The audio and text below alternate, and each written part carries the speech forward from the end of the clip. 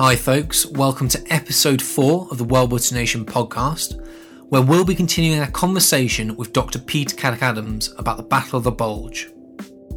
In this second instalment, we discuss various aspects of the campaign, including terrain and weather conditions, and how these impacted proceedings and compared to the 1940 invasion. We'll also find out how well prepared the men of both sides were to cope with these circumstances, as well as look at how events unfolded on Saturday the 16th December 1944, that very first day of the offensive, and look at the Allied reaction to this sudden surprise attack.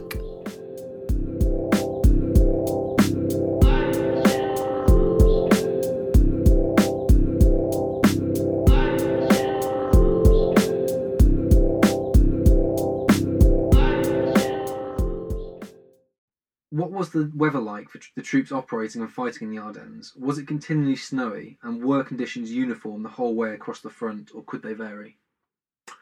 If we look at the popular conception of weather in the Ardennes in the winter of 1944, it isn't all snow. Snow and fog are the conditions required in Hitler's mind for launching the assault. He has his U-boats reporting the weather out in the North Atlantic, and 10 days after they start transmitting word of thick mist, heavy fog, sleet and snow, he's going to launch the assault. So that's how we get to H-hour and D-Day, as it were. But the conditions vary through the Ardennes, because you have very deep valleys, you have high peaks, you have wide open plains, you have rivers, and you have densely wooded areas. And the Ardennes, even today, is a really weird microcosm of weather and climate. If you were to go to the Formula One circuit at Spa, you can be watching the cars zoom past you in heavy rain, and half a mile down the road they'll be in broad sunlight. Or you can get a weird mix of sort of sun and mist. So that is exactly what's going on in the winter of 1944. So our Hollywood idea of thick snow everywhere or heavy mist doesn't reflect the reality. And even on day one, there's a lot of variation. If you look at the black and white photographs, some are taken in deep snow, and in other areas there's not a drop of snow to be seen. The significant thing, and a lot of people forget this, is that on Boxing Day, the 26th of December, the clouds clear, and that allows the Allied fighters to swoop down on the German ground troops and all the vehicles. So the weather does clear. It then closes in even worse in many ways in early to mid-January. So the weather varies hugely, and it's not just a consistent single large snowfall. Given these harsh conditions in which these men had to operate, were the Allies well prepared and equipped to cope with this? Today, we're used to fighting troops having a variety of clothing and equipment suitable for the conditions in which they fight, whether it's desert, whether it's Arctic. In 1944, there are no special winter clothes available either to the Germans or to the Americans, for that matter. Essentially, you've got a greatcoat if it gets a bit colder. You might have a rubberized Macintosh or overcoat if it gets wet, but that's about it. What you're wearing to fight through Normandy in the middle of summer is exactly the same as what you've got to cope with in the plunging temperatures of that winter in the Ardennes. And that makes life very, very miserable for the soldiers indeed. Once you get wet, you've got no means of getting dry. None of the boots are waterproof, and that means you're going to get a very large number of cases of trench foot. It's a bit like the early months of the First World War all over again, and both sides are going to suffer equally. What sort of rations did both sides have to survive on during this period? If we look at the conditions the soldiers are enduring on both sides in the Ardennes, the Germans are already on very short rations. It's partly because their logistics is sort of broken down. They can't import any foodstuffs from elsewhere around the world, and most of the food is going to the Eastern Front. So soldiers' rations are very, very poor for the Wehrmacht and the SS. It does mean that when they meet the Americans on superb rations, great combat rations, lots of fresh food, warm, hot food, and the very beginnings of sort of packet consumer goods, powdered coffee, things like this, things the Germans have never ever come across and would have no access to. What we find is that combat does slow down and stop whenever the Germans come across American rations, because they're hungry and the quality of American food is so much better than that of the Germans. This is a deal breaker for every German unit. They all talk about the magnificence of American rations. And things like the availability of chocolate. Most Germans hadn't seen chocolate in any shape or form for 3 or 4 years beforehand. And here are the Americans with Hershey bars flowing out of every single supply vehicle. So in some instances, combat actually stops when the Germans find American rations. And in fact, we can go further than that. It's not just food, or the instance of hot food. It's the things you don't necessarily think about, like cigarettes. Now, cigarettes are very important to soldiers of whatever nationality, and there's something about tobacco and war that seems to go together. If you light a cigarette, there's warmth there, and the act of lighting a cigarette bonds you closer with your fellow soldiers. All sorts of different things. Tobacco also dulls the appetite, keeps you awake. So cigarettes and soldiers are very important. German cigarettes are tailing off in quality and in numbers. And yet the Americans have got huge numbers of cigarettes available. They're issued in ration packs, 20 per day per soldier at the very minimum. And they're of much better quality. And the names we sort of know today, Camels, Chesterfields and so on, Lucky Strike. So again, the Germans will do anything to get hold of American tobacco. And that's significant. If you start to plan your attacks around where you think the American food and ration dumps are, it tells you a lot about the paucity of rations in the Wehrmacht at the time. So if the common perception is the German army are following the trail of where American fuel dumps are, if they were following anything, it's where American food and cigarettes are, not fuel. Was the weather during the offensive something of a double-edged sword for the German forces? And arguably, were they better equipped and prepared logistically to cope with these conditions, given their experience on the Eastern Front? Or were the Americans potentially better equipped with the Red Bull Express? One of the big deciders of the Ardennes offensive is logistics. And it's the unsexy part of war. We tend to think of tanks and aircraft and all the rest of it. What's going to drive success or failure is whether the Germans can sustain their campaign or whether the Americans can just simply move enough resources in to block the German advance. So logistics drives both sides. The Americans have far more resources, far more manpower, far more trucks, far more fuel to power the trucks. So ultimately, they're always going to be the winner in any race of resources, and the Germans can't compete with that. The Germans may have, in some instances, better equipment, but for the most part, if we're talking an overview of logistics, and it is the driver, the Americans are always going to win. And they're going to be quicker than the Germans too. The one thing the Germans have got going for them, and I would argue the only thing, is surprise. But surprise runs out very quickly. And it's worth 2 or 3 days to the Germans, at most. And after that, the Americans will wake up to what's going on. And that's really when the scales will tip against the Germans. Now, if we look at the actual conditions, the assault is chosen in midwinter because that shuts out Allied air power, but the assault has also itself got to march or drive through thick snow and navigate through thick mist. Now, the reason why Hitler has chosen the Ardennes is because he did so well there in 1940, led by Rommel and others.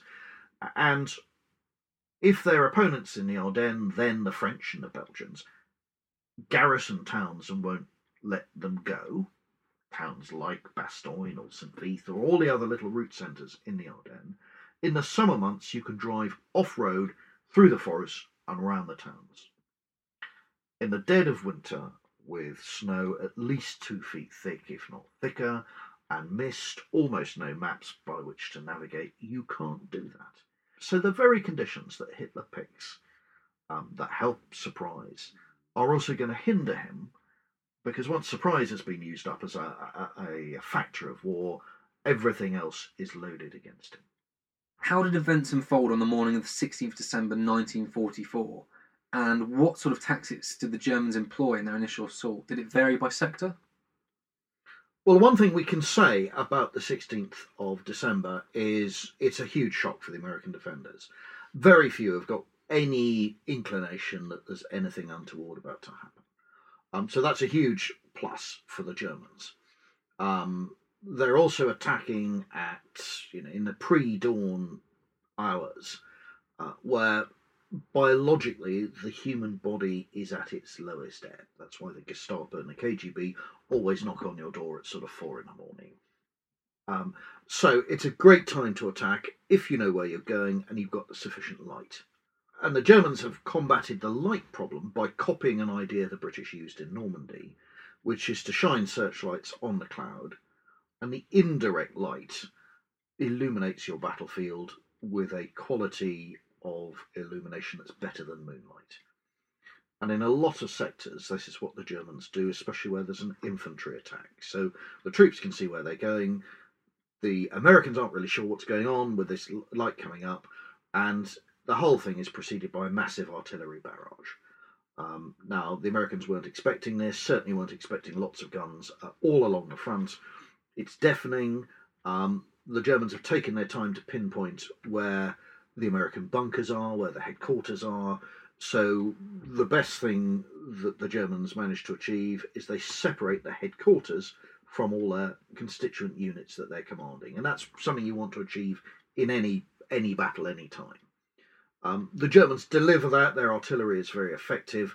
But for troops who've never been under fire before, and there's a very high percentage in the Ardennes who haven't, this massive artillery barrage is frightening.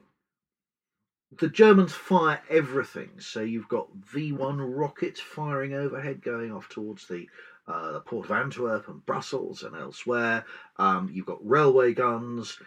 You've got field artillery. You've got mortars. You've got Nebelwerfer firing rockets.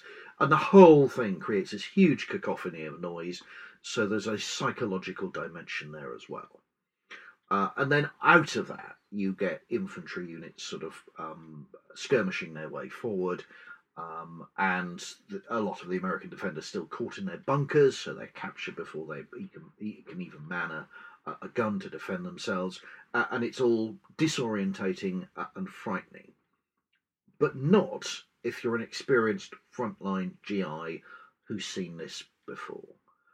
And that's why the German performance is going to be uneven.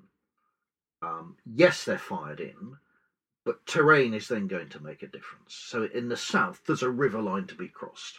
The Germans have got hardly any good engineers, and the engineers they have been given are civilians who aren't used to any of this. The Germans haven't got any good bridging, so you've got civilian engineers who've got to hand make bridges out of any bit of wood that they can bring forward, who aren't used to being in combat. So there's the German advance into Luxembourg before towns like Diekirch is very slow, very ponderous, because the engineering resources aren't really there.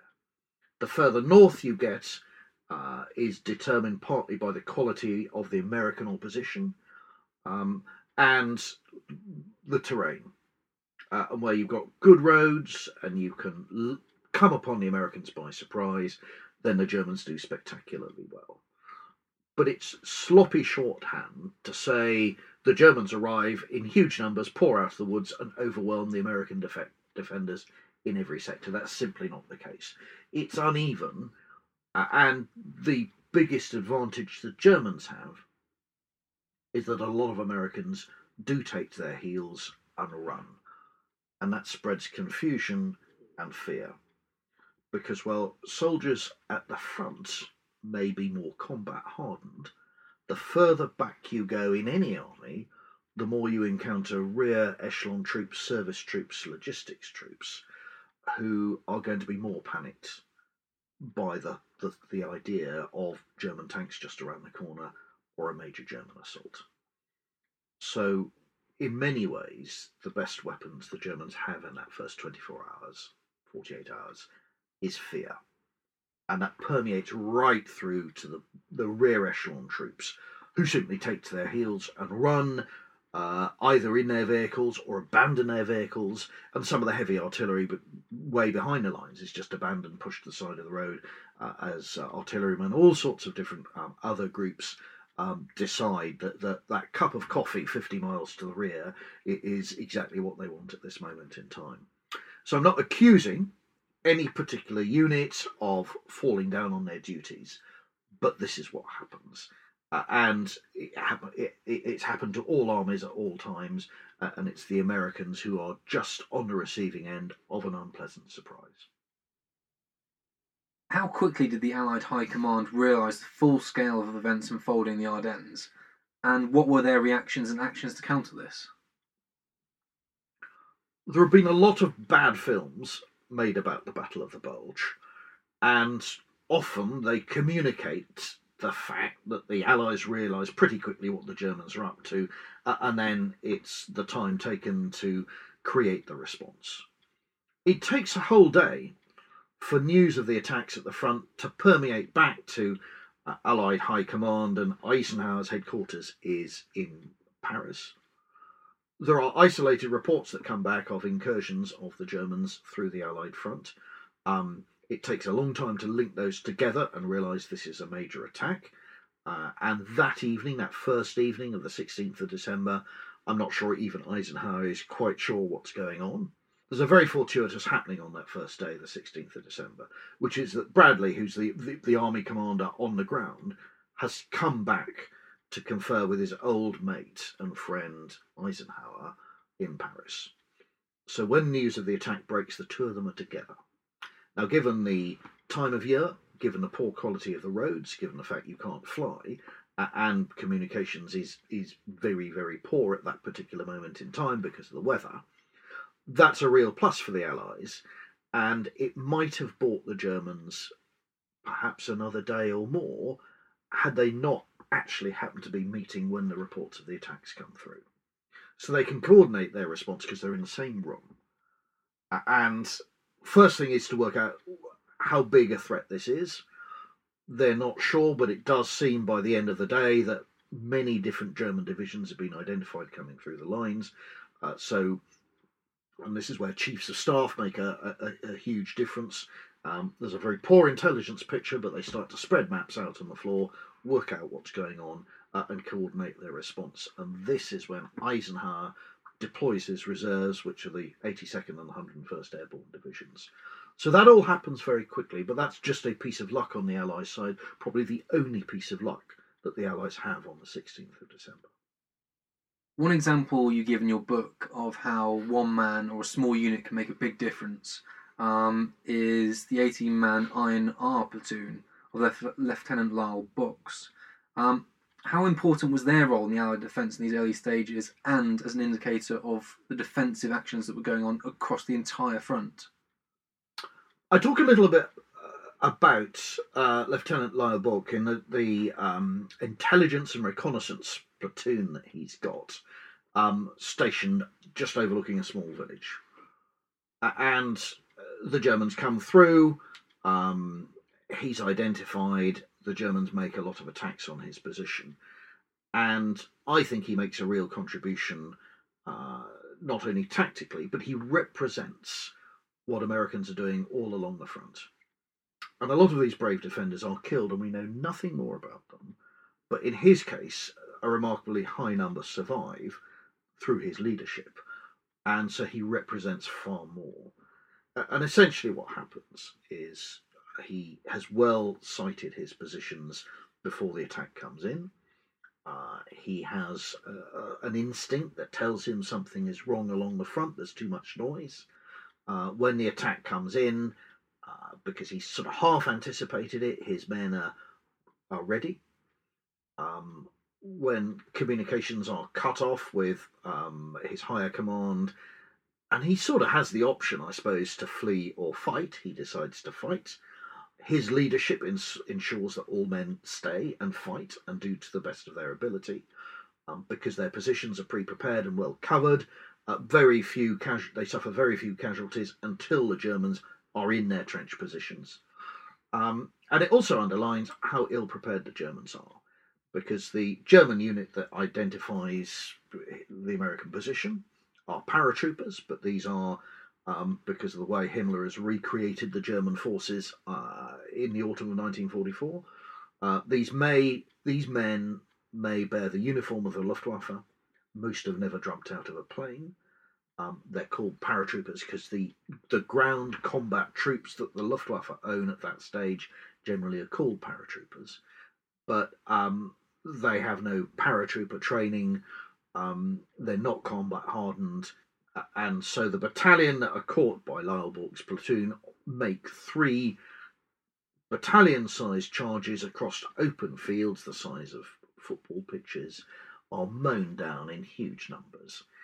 And Lyle Bork effectively holds up the advance in his sector by just killing large numbers of Germans who are making ill-thought-out frontal attacks against his position. And the moment the Germans realise what's happening to them, and it takes a long time for the penny to drop, and they make a flanking attack instead of a frontal attack, they're into the American position, and it's rolled up, and the Americans are generally taken prisoner. So that does 2 things. It tells us how well the Americans are led in some places, and for that, replicate that right across the front, stay in your position, lead it well, and fight a rearguard action, and that holds the Germans up. It also underlines just how bad some of the German assaulting units are, and they may have smart names, like Fallschirmjäger paratroops, Volksgrenadier units, and all of this may sound very impressive. They may have high numbers of automatic fire weapons, submachine guns, but there's nothing that can make up for their lack of training. And even if you're a newly arrived unit, and you've had 18 months of training in the UK and the United States, and you're superbly resourced, that's eventually going to win you the day. Now, the other point to bear in mind is the Germans are running to a very strict timetable. They know the Americans will wake up sooner or later, and they've lost their element of surprise. So to maximise the advantage that surprise gives you, you've got to use that 2 or 3 day window to get to the River Meuse and as far beyond it as possible. Very strict timetable, higher commanders breathing down the necks of all their junior subordinates all the way down the line in the German armed forces.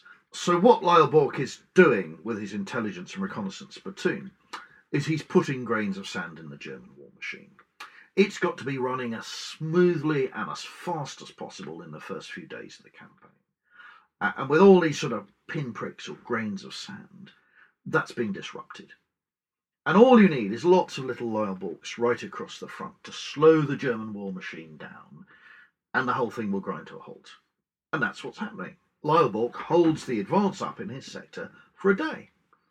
And this explains why the guys coming along behind Lyle Bork, which happened to be Jochen Peiper and his 1st Panzer Regiment of the Adolf Hitler Division, are so furious and angry because they've already lost 24 hours, and that has been bought by 18 men in a very small unit on top of a hill against which the Germans have just thrown pretty ineffective attacks given the amount of men and firepower they had at their disposal.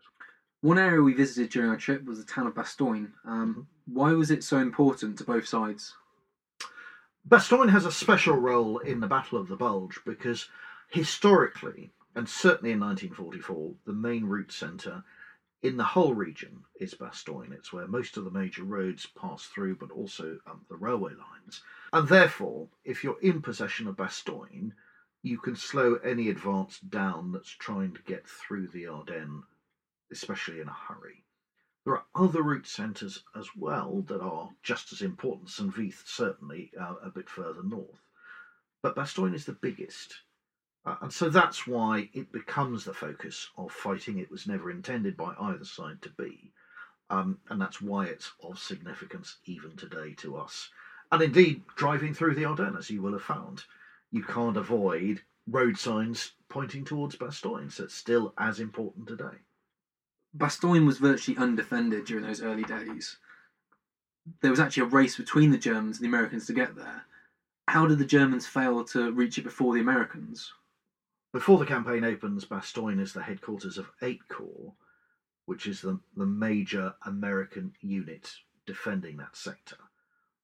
And the moment the campaign sort of starts to unfold, Middleton is ordered out of Bastogne and leaves with all his headquarters. He's not fleeing, he's actually ordered back to a safer position, and that makes perfect sense.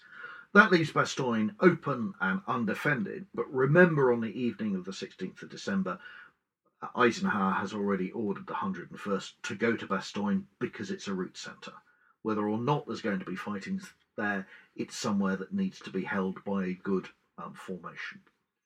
The Germans also are fixated by their route going to the River Meuse that will take them through Bastogne. And the armoured unit that's heading in that direction is Panzer Lehr, Germany's best, most combat efficient armoured formation.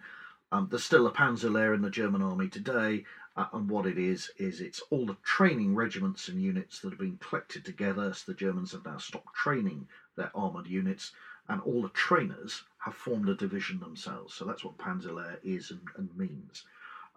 It's led by Rommel's former chief of staff, Fritz Bayerlein, and he's been with them through the hell of Normandy, so they're extremely combat hardened.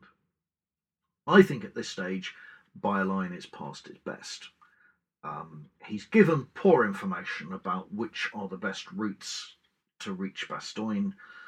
He doesn't want to engage with a major American formation in case that holds him up, or he loses lots of his tanks. So he's twisting and turning his way through the countryside, partly on the information he's got from maps, partly from prisoners, partly from Belgian farmers.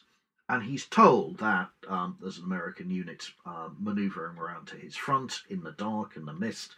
So he picked another route, which is actually nothing more than a muddy track, and it slows him right down. It is also said that along the way he captures an American field hospital, and he's bewitched, by his own account, by one of the nurses. And during crucial hours, he spends his time talking to this nurse. We're told it's only talking, but who knows? Talking to this American nurse, who he finds completely captivating. And at some stage or other, snaps out of this, resumes the advance. But at the crucial moment, Panzer Lehr has ground to a halt. Its commander is busy chatting to a prisoner. And that tells me that I think Bayerlein has passed his best. He's served for many years in the Western Desert under Rommel and in Normandy, and I think he's combat tired. And if you have been in continuous frontline fighting for year after year, I think it is very easy to lose the plot. And this, to me, is an instance of a personal flaw in a command. It's quite understandable, but he's just tired. And that may hold good for some of his sort of subordinate commanders as well. So partly through poor intelligence, partly through a lack of urgency, it has to be said, and even Bayerlein admits this after the war, the German advance on Bastogne is slower than it should be.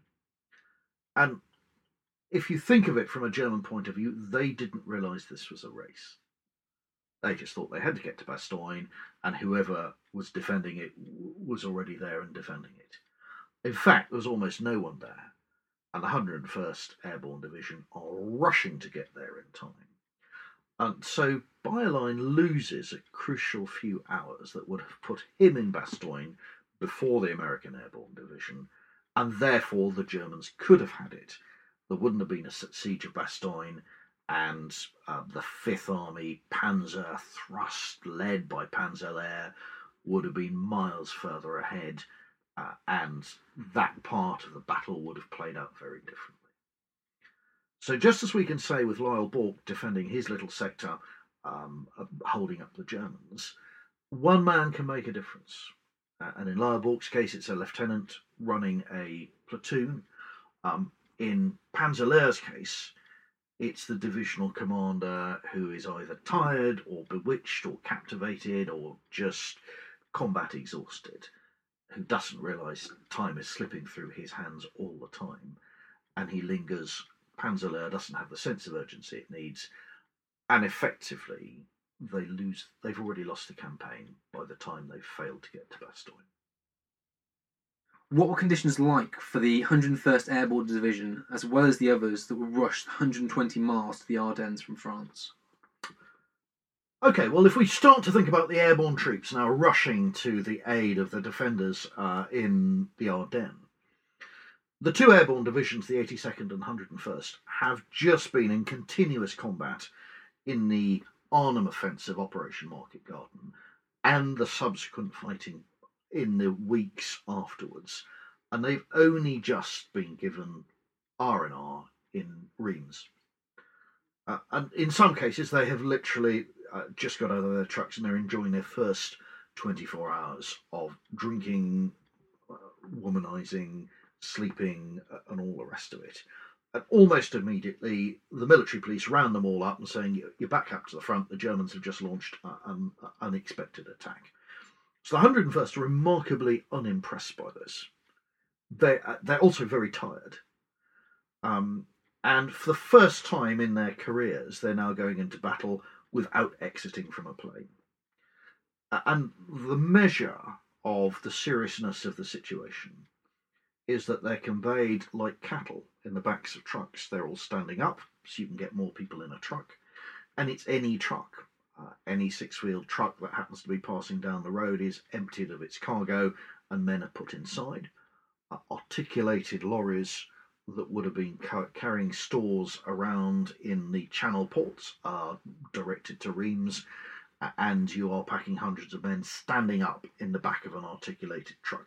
Anything that will get the division and all its equipment to Bastogne in a hurry. So you're going through the night in freezing sub-zero conditions. I interviewed one soldier who said his job, standing at the tailboard of his truck, was to empty the urine out of the helmet into which everyone had urinated. So it's not pleasant, and that's before you've even got there. Now, your paratroops, you don't have much heavy equipment. You're then going into the perimeter of Bastogne. You don't know the ground. In most cases, you've arrived at night, and you're digging in the villages and woods in and around Bastogne. The only piece of equipment you've got with which to dig in is your entrenching tool. And if you've ever tried to dig into a forest, the first thing you bump into is tree roots. We're talking about mid-December, so the ground is frozen for the first few inches. So if you're trying to dig in with an entrenching tool that has the value of a toothpick in frozen ground amongst tree roots, to get any meaningful trench that's going to be feet deep is almost impossible. And added to that, there are Germans in the vicinity. And we've got plenty of eyewitness accounts of the 101st digging in, shouting across to another guy who's digging in a few feet away, and discovering that he's a German. And the troops are hopelessly intermingled. So that's the experience of the 101st arriving at Bastogne. It's complete chaos. They've arrived so hurriedly they don't have enough weapons and ammunition. So in the first instance, they take all the weapons and particularly ammunition and hand grenades and things like that from the retreating GIs who've got rather frightened or are wounded and are coming back through the 101st's lines. And that in itself is a dent in your morale. We're digging in to defend this place. All these other guys are actually bugging out of this and are going to leave us to it. So it's even more tribute to them, and in fact their colleagues of the 82nd further north as well, that they do as well as they eventually achieve, because the odds are seriously stacked against them. Everyone knows of General McAuliffe's famous nuts reply to the Germans' call to surrender, but how did he find himself in charge as acting commander of the 101st at this time? Well, we all know about General McAuliffe defending Bastogne. The interesting thing is he shouldn't have been defending Bastogne at all. But all the senior commanders, both of the airborne divisions and their corps, are either in conferences in the United Kingdom or back in the United States, and it underlines how little the Allies expected a German attack if all the senior command are away at this time. Sir MacAuliffe, who's the commander of the division's artillery, is acting divisional commander just for a few days, while the senior folk are all away. So it's he who takes the 101st to Bastogne, sees them through the siege, and his performance is so unexpected, so professional, that in January he's given his own division. Now that's a break and a promotion he would never normally have expected. And he's just given the opportunity to prove what a competent commander he is. But in the wider context, it illustrates how much of an unpleasant surprise this is, because there are commanders at every level, for all sorts of legitimate reasons, away from their units. And had the Germans known this, I think they could have exploited the situation even more. Thank you for listening. We do hope you've enjoyed this episode. Part 3 will be following very shortly. In it, we examine Germany's use of special forces in terms of the American disguised commandos and the airborne deployment of the Fallschirmjägers in this campaign. We'll also be looking at that crucial element of warfare of supplies and logistics. Added to this, we discuss air power and its contribution on both sides, as well as examine the often overlooked British role in the Battle of the Bulge.